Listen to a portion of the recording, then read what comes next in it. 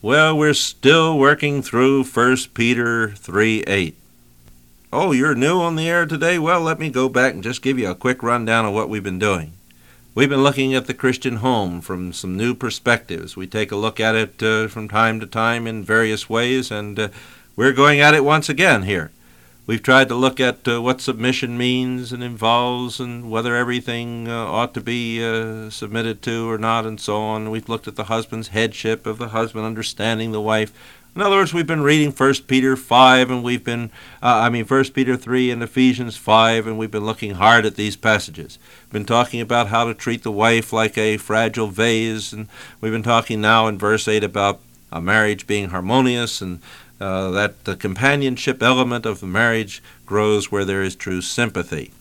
These things have been very important to some of you who have been listening perhaps, but perhaps the one element that strikes you as strange as you've looked at it all and as you've read ahead in verse 8 is this word brotherly.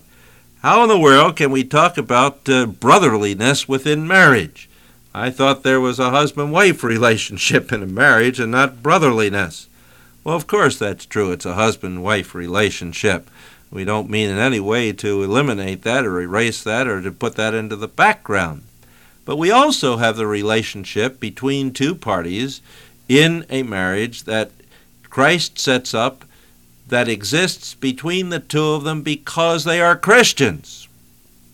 You see, sometimes we let our Christianity and our brotherliness, or our sisterliness for that matter, and the word brotherly here, of course, includes both, as it often does in the Scriptures, just using the one to refer to both. Sometimes we let our Christian relationship to others include everybody else except our husbands and our wives. We have to act like brothers, and we have to live like sisters in relationship to all of our other brothers and sisters in Christ, but we don't have to act like brothers or sisters to those to whom we are married.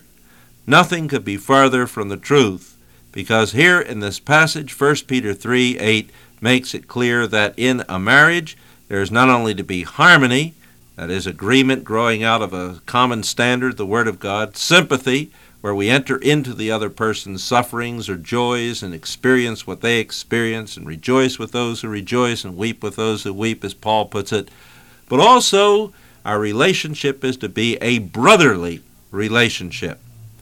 Now, let's just think about that a little bit.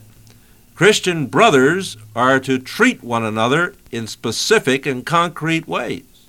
They are to recognize that they are part of the same heavenly family, having the same heavenly Father, and that they are children in that family.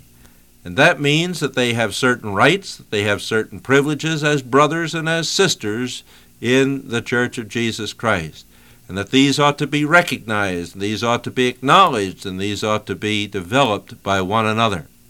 In other words, every brother in Christ, for example, has gifts from God, if we take it at that level.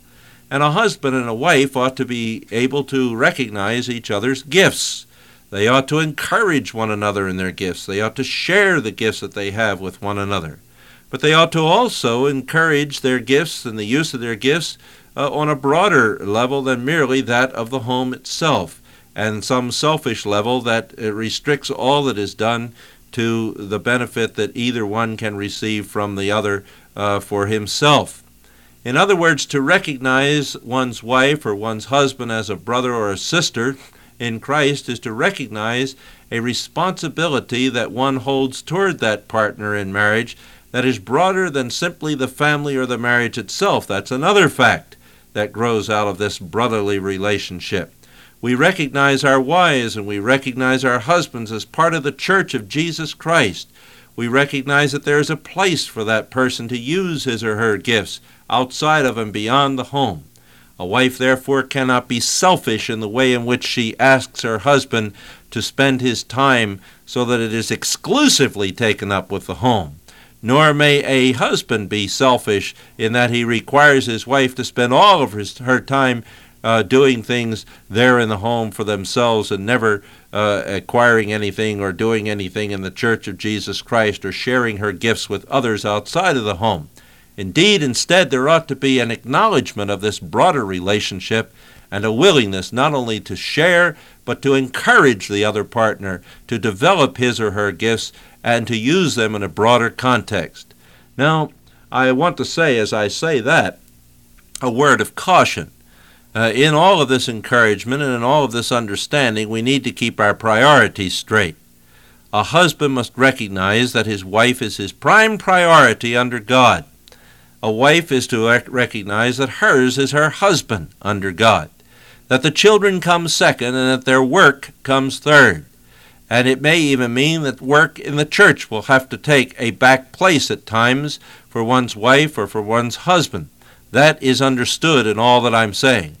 But people who have been encouraged to do this sometimes have gone to the opposite extreme, and they have kind of husbanded their gifts into their marriage and kind of holed up behind their living room doors and kind of eliminated the church from their thinking at times, enjoying, or rather trying to enjoy, because they will not if they keep themselves closed up entirely into their homes and into themselves, trying to enjoy everything for themselves and for their family alone.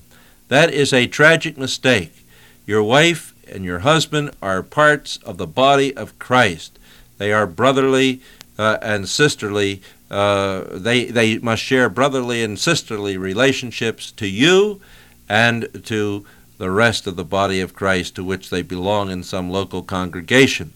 And so the brotherliness here recognizes that fact as well. But it also recognizes the fact that the husband and the wife must act that way toward one another in every relationship of life. They are not merely husband and wife, they are Christians. They are children of God. They have a common Lord, and they must never forget it. They can't let down the bars, they can't let down the standards that they sustain to other Christians as brothers and sisters when they get to their home. The consideration that they are to offer to one another ought to be the same kind of consideration that they offer to others ought to be the same kind of consideration that they offer to one another. The same concerns, the same in every other way. So I ask you to do this. Sit down, husband and wife. Take stock of what being a brother or a sister to other Christians really means to you. What have you come to understand in all of your study of the Word of God that being a brother and being a sister is all about? And of course, if you've never done this, it might be well just to sit down and start doing it. But get some paper and pencil and start writing down things that you know that being a brother or being a sister means in the Scriptures. You might want to go through the epistles, for example, and you might even want to take a concordance and look up the words one another, where you have many of those relationships developed, not all of them, but many of them.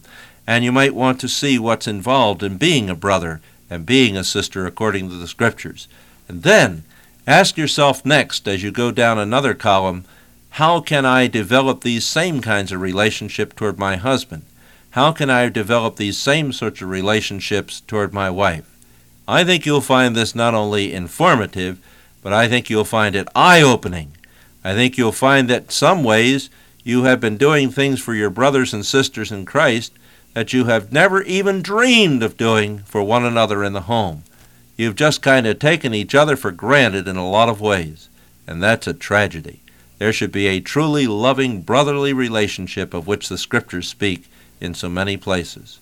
Lord, help husbands and wives to be brothers and sisters too, for we pray in Christ Jesus' name. Amen.